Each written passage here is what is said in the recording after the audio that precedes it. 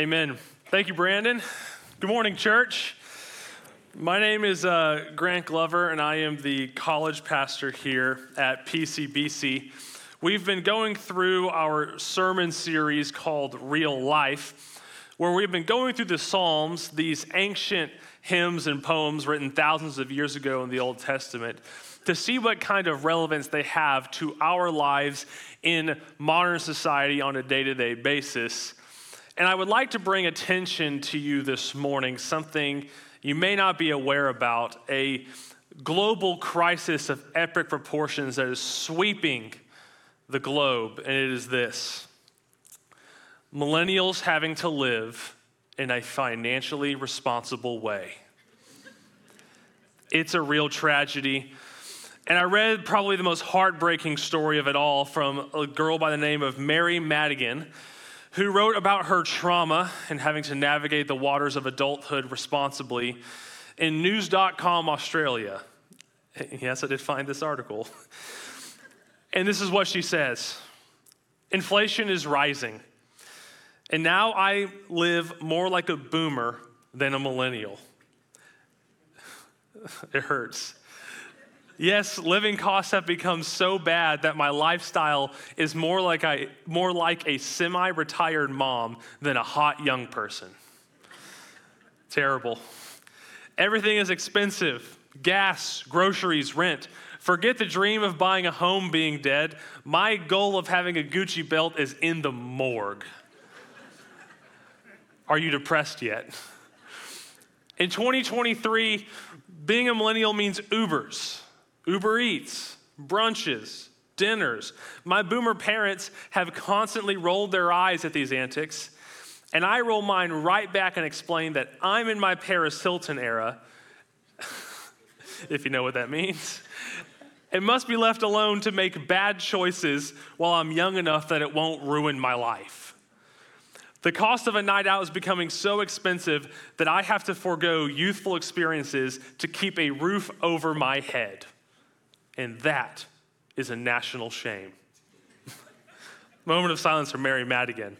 Okay, so why did I read that article? Well, it's because she's explaining in a tongue-in-cheek way something that a lot of us are dealing with because of our current cultural climate, and that is this idea of indifference or apathy. Because what's happened is that over the last 15 years or so, we have become accustomed in the West to economic prosperity. Homes have been relatively easy to buy. Things have been mostly affordable for the large part of the population. And we all thought going out of the 2010s that we were going to hit another roaring 20s. See the great crypto crash of 2019 or 2020, whenever that was. We all thought that we were all going to be rich and the 2020s were going to be great. And then reality struck in. And now we are in what many economists are calling the realistic 20s. Energy prices are up, inflation's rising, interest rates, houses are hard to buy, and there's a whole lot of geopolitical instability. And what has this caused? A wide sweeping trend of indifference across all types of people. Like, have any of you heard of the term quiet quitting? Anyone know what that is? It became popular on TikTok out of COVID, where people began to realize that they could do minimal work and get away with it and still be employed. And quiet quitting basically means you do nothing beyond what is absolutely necessary. You don't show up early, you never stay late, and you never attend non-mandatory meetings. And you just kind of phone it in. You put your camera on off when you're on a Zoom meeting and just hope that nobody notices. You may think, yeah, okay, well, that's probably just, some people in the room. Well, statistics would say otherwise. According to a recent Gallup poll, quiet quitters make up 50% of the workforce. That means one out of every two of you is a quiet quitter. And the thing is a lot of times, working less is a good thing. It's not always good to work harder and stress yourself out. That's not the point of this. The point is that there is a source of indifference or apathy in our society, and it's this: when you're told your whole life that your inputs equal your outputs, that if you work hard to achieve something and you go out and accomplish the things you set out to do, you will get the goals you wanted, and then they don't happen, you feel stuck. And what you do is you kind of detach and float. And many of you feel that way now. Perhaps you're not in a spot of your life you thought you would want to be financially or relationally or what your family or home ought to be like. And you begin to become indifferent, which is this is the idea of suppressing emotions. What indifference really means is to lack interest, concern, or sympathy. It's basically the attitude of, who cares? It is what it is. And really what it is that that's a defense mechanism. It's this idea that things are going to change. They're not going according to my plan, so I just need to kind of just be whatever. It is what it is. I'll do what's necessary. And this is, of course, a problem in the workforce, but there's a more pressing issue where this comes to rear its head, and it's in our own spiritual lives. Because of this idea that inputs equal outputs will even bleed into our Christian beliefs, some of you feel like you've prayed to God for a while, and you were promised by some church leader to feel a certain way, to get a certain result, to have some prayer answered, and then you prayed and then nothing happened, and you're like, I guess what I do doesn't matter. Or you've pursued God fervently for a while, and it didn't really do much for you, and at the moment you don't feel like praying, feel like going to church, feel like reading your Bible, or feel like listening to me right now. And I get that. And the question is, I won't ask anyone to raise their hands, but who all is there right now? And to be honest, I'm there right now. This is kind of where I'm at. These last couple months, it's not that all the things I mentioned aren't important or I don't seek to do them, but it's been a difficult last couple months because my emotions simply just aren't there like they normally are. The reason for this is I recently, first of all, good news, I got engaged. Yes, clap for me. I need your validation. Thank you. Thank you. My fiance is here, and engagement is great. Engagement is great. However, with it comes a lot of stresses. There's stresses of planning things, which I don't always love. And on top of that, there's my work life, and then my friend's life, and then all these other things, these big life changes happening. And what has happened to me is I have become so stressed and burdened by all the things happening that I've begun to just kind of suppress emotions, just kind of feel like, when it comes to my spiritual life. And in God's divine sense of humor, I was told I was preaching a sermon on indifference. So, number one, it's his way of refining me and making me dig deep into why do I feel so apathetic. And so I am walking through this process along with you. And if you feel like what you're doing is not working, you feel kind of, you just want to give up, quit, you're not feeling it right now, I'm with you. And the question I want to answer today is, what do you do when you just don't feel like trying? When you're just not feeling it, whether it be in the home, at work, or in your walk with the Lord, what do you do? And our answer will come from a very famous psalm, which is Psalm 23, which was read for us earlier.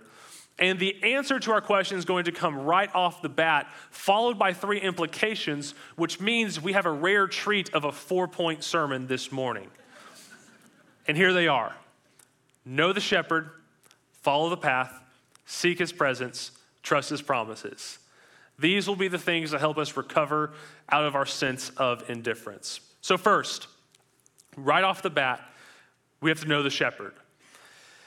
To fully defeat the feeling of not feeling anything, to fully defeat apathy, you have to understand this biblical imagery and the radical nature of it behind this old metaphor of the shepherd. Because the reason that you may be struggling with feelings of indifference or detaching from certain things is one simple concept we don't talk about often, and it's our affections. In Western society, we love to talk about emotions, which are different than affections. Emotions are like, how are you feeling today? Happy, sad, excited, depressed. And we post about it on social media, whatever that is. Most of the time, happy. And what we don't talk about is affections, which are our deepest yearnings, deepest longings, things that are most core to us, things that drive us, the values that keep us going, because your greatest affection, the thing at the deepest core of you, whatever you're attracted to the most, will determine your life's path. For those of you in the room who are married, your marriage is not determined by your emotions, but your affection. Your emotions are all over the place. Sometimes they're not there, but it's the affection of the commitment to the other person. There's something deeper at the core of you that keeps you going even when the emotions aren't there. And that's something that we need in life. And the problem is, there's usually two different solutions to when people say they just aren't feeling it. Culture will tell you, look, you need to pursue something that makes you feel happy, pick up a hobby, do something that's fun, and feel happy again. And that could be a good solution, but the problem is temporary feelings will not overcome your overwhelming sense of indifference because they're temporary. What you need is something deeper, something that lasts longer than just an emotion or a feeling. You need something deep in the core of you. But on the other hand, religious culture may tell you, look, here's your problem. You need to fear God more, know He's all-powerful, be afraid, know that you need to live the right way, or else He's going to get you. And we usually hear one of these two answers resounding in American circles. And the thing is, Christianity is neither. It is neither simply just feel good or do what you're told. There's something deeper to it. Christianity stirs your deepest affections in a way nothing else can. And Charles Simeon put it this way: Christianity does not encourage apathy. It does not encourage you to just unplug because now you're good to go when you're going to heaven when you die. No, it is to regulate, not to eradicate our affections. And the question is, how does it do it, and how do we see it in the psalm? And the entire essence of Christianity, and this entire idea of how to have this affection, is found in the first verse, Psalm 23:1. The Lord is my shepherd, I shall not want. I shall not want. What David is saying is that God is a shepherd to him, his shepherd, personal. And if you understand the metaphor, there is no other response than for your affections to be stirred. Because to be a shepherd in those times would have meant intimate care for the sheep 24/7, because sheep are dumb. If you let them, they'll eat poisonous berries that will kill them. They have no natural defense mechanism from predators, so shepherds had to be with them all the time, guiding them and leading them, and he knew all of the sheep by name and could recognize all of them because they're helpless, and they constantly need guidance. And David has the audacity to say that God looks at an apathetic sheep like himself, apathetic sheep like us, and to say that God wants to be a shepherd, my shepherd, your shepherd. He wants to be with you, to draw near. No matter how you feel about him, no matter how indifferent you are, he is not indifferent in response. He says, I want to be your shepherd. And the thing is, you may hear this all the time, but you cannot let it whiz over your head. You have to know this and know it deep. And here's how. You've got to know this to the very core of your being and let it be the thing that stirs your deepest affections. And what I'll do is I'll give you a key to reading the whole Bible if you can just understand this concept, something that will unlock many passages for you. What you see is that while every verse of the Bible has a meaning on its own, something communicated to that audience at that time, the entire Bible is a one big gigantic story with a beginning and a conclusion, and ultimately its fulfillment is found in Jesus, who secures the ending. And so everything in Scripture whispers his name and points to him. And you can find this in the Gospels when you turn to John 10, where Jesus looks at this psalm where David says, the Lord is my shepherd. And Jesus says in John 10, I am the good shepherd. He's saying that psalm, it finds its fulfillment in me. And he's basically saying, you want to know how God is a shepherd? You want to know how God gets involved with his sheep? You want to see what it's like for God to be personally intimate with his creation? Here I am in the flesh. I have come to show you that I actually am the good shepherd, that God is that way. But he doesn't stop there. It's not just that God gets intimately involved with the care and protection of sheep who don't always feel like they want to care about him. There's something deeper. He goes one step further. Look at verse 2 in Psalm 23, where it says that he, the shepherd, makes me lie down in green pastures. Now, of course, this is more sheep imagery, this is more shepherding imagery, but what you have to understand, the clear whispers of Jesus in this verse are found in that Hebrew word that says, make me lie down. That word for make me lie down was used in other contexts to talk about an exhausted animal working the fields like an ox or a donkey, where the farmer or the shepherd would say, you may rest now. And here's what this psalm is saying, that not only is God intimately involved with us, personally wanting us, he actually comes as a shepherd to earth, but not just being with us, he actually dies on our behalf. The good shepherd who gives up his life for these sheep, who looks at our apathy and our indifference, who looks at our wide, varying emotions and says, I will give my life for you, and in you I will bound up my treasure and give you my life, everything I have, down to the drops of my blood. That this is a shepherd who is unlike anything else. This is what makes Christianity different. What stirs your deepest affections the most is not finding God to be all-powerful, though that can stir your affections. It's not in God being all-knowing, though that can stir your affections. What's unique and core to the gospel and unique and core to your life is this idea that God looked at you at your darkest, at your worst, and said, your life is worth giving mine up for. To have your emotions stirred, to know the shepherd, is to find him beautiful. And that is something we are not good at in North Dallas. We're way better at coming and doing the things we're supposed to do rather than clinging on to finding him to be the most beautiful thing that could possibly be out there, which is why David can sit and say, I have the shepherd, I don't need anything else. And here's the thing. We have to find beauty in who God is as shepherd. To know him is to find him beautiful.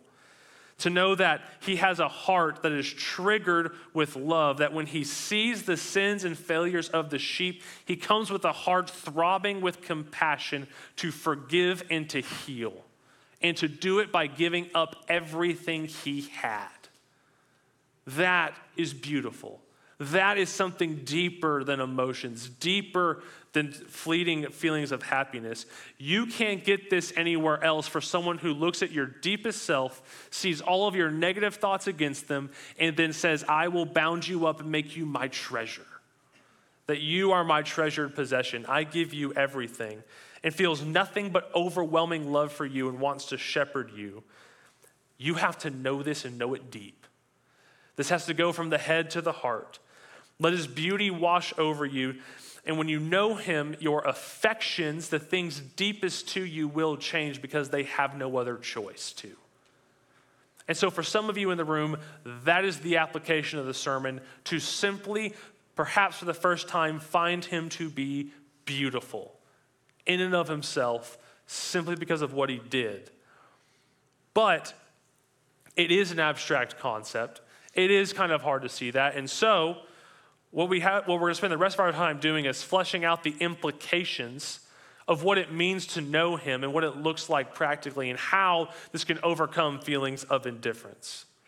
So the second point we're going to look at is follow his path. That when you know him, you follow his path, because what happens is when you find God to be utterly beautiful and splendid and more lovely than anything else, and your affections are stirred, it leads to a transformed life, which David points at in Psalm 23:3, where he says, he leads me in paths of righteousness for his name's sake. And at first you may think like, well, what good does that do? Is this, checking the box at church in a religious sense? And it's not. It's all about the attitude towards it. What you have to see is the reason of why of living a holy life and what it does. And David says so in verse 3. He says, he restores my soul. Notice that in verse 3, he restores my soul is attached to he leads me in paths of righteousness.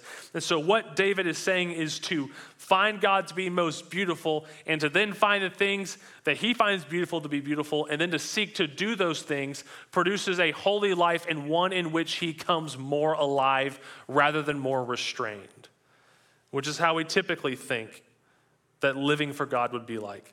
But the thing is, if you find God beautiful, then over time, you'll find what his heart finds beautiful to be beautiful, and your whole self and your deepest self will awake from its indifferent slumber. It'll overcome feelings of apathy and discover the heart of God afresh. And this is the opposite. The reason this is hard is this is the opposite of what we're told in Dallas.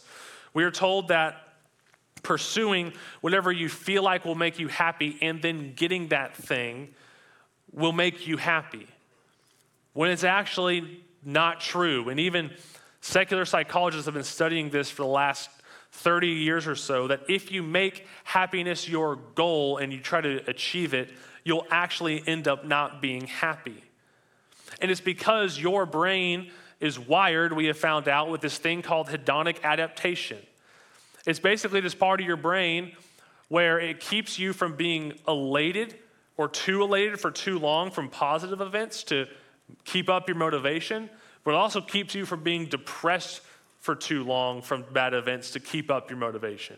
The thing is you get used to the circumstances that come new to you. So if you find some new sense of happiness, you'll get used to it.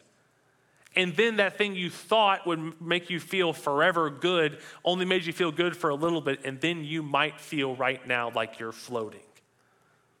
That's what happens to a lot of us. And what David is saying is the opposite, that pursuing happiness for its sake is life-draining, but pursuing God for his sake is life-giving, because you're attaching your deepest affections, your deepest desires, your deepest goals to something that is not fleeting, that cannot be taken away, that is not based on temporary emotions, but is based on finding the eternal God to be the most beautiful, and that can't be taken away from you. And if God's overwhelming grace and mercy become the most affection-stirring thing in your life, your wants and your emotions will change. And in the meantime, when all of a sudden God becomes the end of your life and not something that can be taken away or that is fickle or that can change, you will actually become more alive than you were before. And it could be summed up like this: aim for holiness and you'll get happiness. Aim for happiness and you'll get neither. And that can only be true, you can only find that to be true if you truly believe that God is the most beautiful thing out there. And to do that, you've got to know the shepherd, know him deep, and then from there, that makes you want to follow his path, because he's worth it in the end. And you understand that. That's what David is saying, is to get you out of feelings of indifference or out of wanting to withdraw. And that might sound great in all these first 2 points, and you can see how perhaps that might lead to a life of passion. But you still might feel indifferent. And what if you still just don't feel like it? What happens when you know these things, but you still just don't feel like doing any of these things? Your circumstances are making you want to withdraw and detach. And that's where our last 2 points will come into play. And we'll start with this. If that's you, the thing you do in the middle of your circumstances is seek his presence. This will be your answer. And if you understand this, you can learn to find joy in the shepherd when life is making you feel very indifferent. And the way you can see this is in the very famous verse 4 that I want you to look at with fresh eyes, and you'll see something different out of it this morning, hopefully. Psalm 23:4. Even though I walk through the valley of the shadow of death, I will fear no evil, for you are with me. I want you to notice very carefully the wording of that verse. David does not say, even though I walk through the valley of death. He says, I walk through the valley of the shadow of death. And that's different. That means something completely different. Because what he's saying is that what he's walking through is actually not death itself, but its shadows and stuff that makes you afraid. We're afraid of the dark. And he's saying the shepherd is with him. And the reason this is relevant to you is because we live in an era that what keeps you indifferent oftentimes, what once makes you apathetic or not want to get out of bed or not do anything, is the noise rattling around in your heads. We deal with a whole lot of mental shadows today. And there's a lot of them. I want you to think about how many times you hit the pillow at night and all the rushing thoughts, racing thoughts in your head, all the things you wish you had done differently, all the things you're stressed about, all the worrying you do. And beyond that, all of the binge eating you find yourself in response to your anxiety. Perhaps it's under eating, or perhaps it's even drinking to just simply get away from all the things that are stressing you out. And what ends up happening is that tasks become like these big, gigantic, scary shadows that you feel like you can't overcome. And what David is saying here is that there actually is nothing to fear. Shadows can only impede your progress if you're afraid. The only reason the darkness is scary is if you're afraid. And many of us allow shadows to own a lot of real estate in our heads. And David says the reason you don't have to fear is that the shepherd is with you. Notice that the shepherd, it says that even though I walk through the valley of the shadow of death, the shepherd is with him through it. God is with him in the valley of the shadow of death. And in Psalm 23:4, he says, your rod and your staff, they comfort me. What comforts David is not the non-existence of shadows or non-existence of the valley of the shadow of death, but the fact that the shepherd is with him, and that these ideas of these tools the shepherd had, the rod and the staff, were meant to remind the sheep that he's there, that though what outside looks impossible or insurmountable, the shepherd is with them and he's still guiding them even when things seem dark. And that's the way to seek his presence. Is what you have to do is understand that everything around you that is keeping you from wanting to do anything are shadows. The only thing holding you back is a fear and a detachment from the shepherd. And so you have to seek his presence. And you may be thinking, okay, that's great, Grant, but again, I don't feel like doing anything. So how am I supposed to do that when I really don't feel like it? How can I feel his presence when I'm apathetic? And the reason and how you do that is by going from knowing it intellectually to knowing it experientially. And there was a pastor friend of Tim Keller's who told a story that went like this. This pastor friend of his had lost his wife to some illness, and he was walking through the grieving process with his son, and they were going through life, and they're walking down the streets of the city they lived in. And one day as they're walking through the streets, they were standing at the corner about to cross the street, and a bus drives by and a shadow crosses over them. And as this was happening, the boy asked the father, Dad, why did mom have to die? And why did God let that happen? And as this pastor is sitting there trying to think of how to explain it, he thinks about the bus and it hits him, and he gets down on his knees and he says to his son, what happened when the bus drove by? And he said, well, the shadow crossed over us. And the pastor said, his dad said, exactly. Jesus took on the bus of death, the truck of death, so that we might only experience its shadow. So here's what you have to see in the midst of everything that you're going through that it feels like you want to detach, is to know that the shepherd is with you through the valley of the shadow of death and knows the valley of death more deeply than you do, so that everything around you can only be shadows. That the key right there is to know not only that the shepherd is with you in the darkness, but he's the one who allowed it to all be shadows.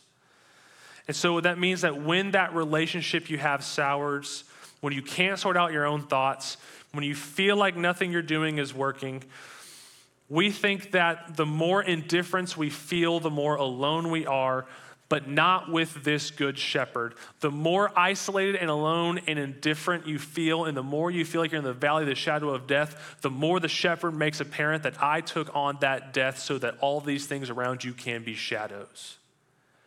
You have to know he's with you. And the way to experience his presence and him being with you is to praise him for it. Too often in churches, we end with the application of understanding doctrine, understanding teachings, but to experience it and to know it for certain, to let it be a part of the deepest part of you, would be to praise him for it. So when you know that what the shepherd has done to make everything around you shadows, you respond either in worship here, or you go home, get on your knees, and pray and thank God for being the shepherd who takes on death so that everything around us is only shadows. And the love of the shepherd, his presence with you, his willingness to do that, melts the heart and lets indifference turn into passion. Something deeper than anything else going on in your life to allow you to walk through whatever, seeing it only as shadows. Now, the thing is, a lot of you feel like nothing is ever going to change. I am stuck in this situation. My circumstances may never, ever change, and what am I supposed to do about that? And this will be our last point, to trust his promises.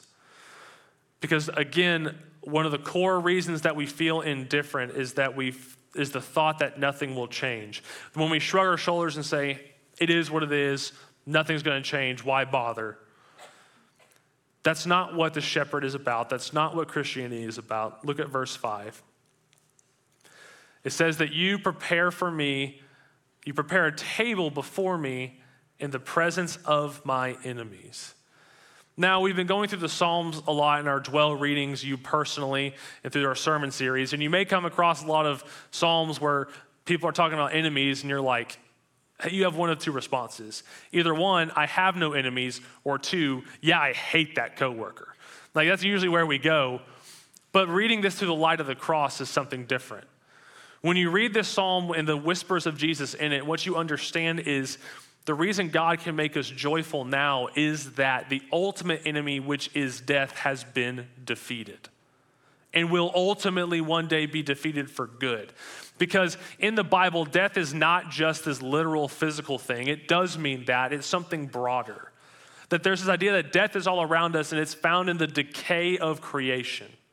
That all around us, things are decaying and not the way they're supposed to be. And death is around all of us. That even if you aren't close to somebody, if people close to you aren't passing away, which they may be, you experience death as your own body wears down, your beauty fades. If you go down a road of substance abuse, or if relationships are collapsing around you, you can feel the weight of decay going all around you. And losing all those things may make you want to give up and think nothing will ever be better. But you have to see that this psalm points to something beyond. Psalm 23:6. I shall dwell in the house of the Lord forever. And I don't have time to explain this morning, but what this is referring to is that one day God will make things right. Death will ultimately one day be defeated. Its sting has already been taken away, but one day it will literally end. There will be no more decay, no more corruption. Everything on earth will be set back the way it's supposed to be. And if you know that's the promise the shepherd makes, and you trust him, and you know that death will be defeated one day, then you know that not all is meaningless. Things will change. Even if it's not right now, they will ultimately one day change. And if he can change that, he can change something in your life. But your ultimate hope is what is coming in the future. If you want to survive the hundreds of little deaths that will happen to you, lost dreams, broken relationships, the decay of your life, long stretches of unsuccessful or unsatisfying work, without detaching, without thinking that nobody will ever love me, so I've just got to avoid everybody, you need hope. You need a guarantee that it's not all for nothing, to avoid the trap of protecting yourself from any more hurt than you've already felt by withdrawing and feeling indifferent about it all. What you need is to know that all will be made well one day. And that, if you are a believer, is your eternal destiny, that there will be a day when you look and stare into the eyes of Jesus and forever death will be gone, which means all of the things that plague us now are not all for nothing. What goes on now does not mean you have to give up. You don't have to be like, nothing's ever going to change, because no, one day it will change. And as the band comes up, let me close with this. We often have a defense mechanism that we think that things aren't going to change, whatever, I'm just going to detach, I'm sick of dealing with this, I'm going to go about it my own way. And my friends, if you're beginning to lose hope, if it's causing you to suppress emotions so you don't get hurt, if you become indifferent to people so you can never be hurt again, if you feel like God isn't listening, go back and know the shepherd deeply. Know what he has done and let him stir the deepest affections of your heart.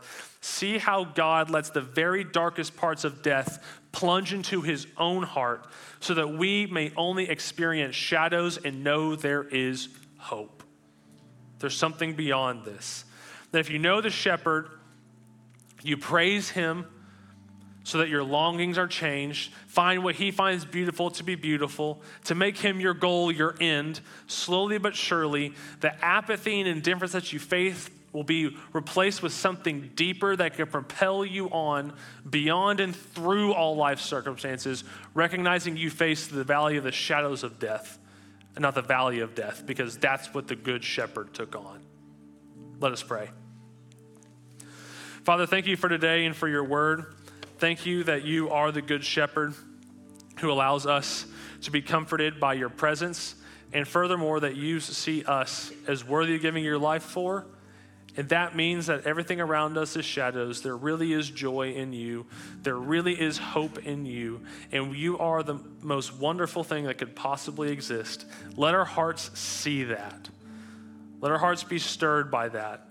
And for my friends in the room who are hurting, who don't know what to do, who feel like they're just kind of about everything, know that you're with them even in that, and that in the midst of their apathy, you're not apathetic towards them. In your name I pray, amen.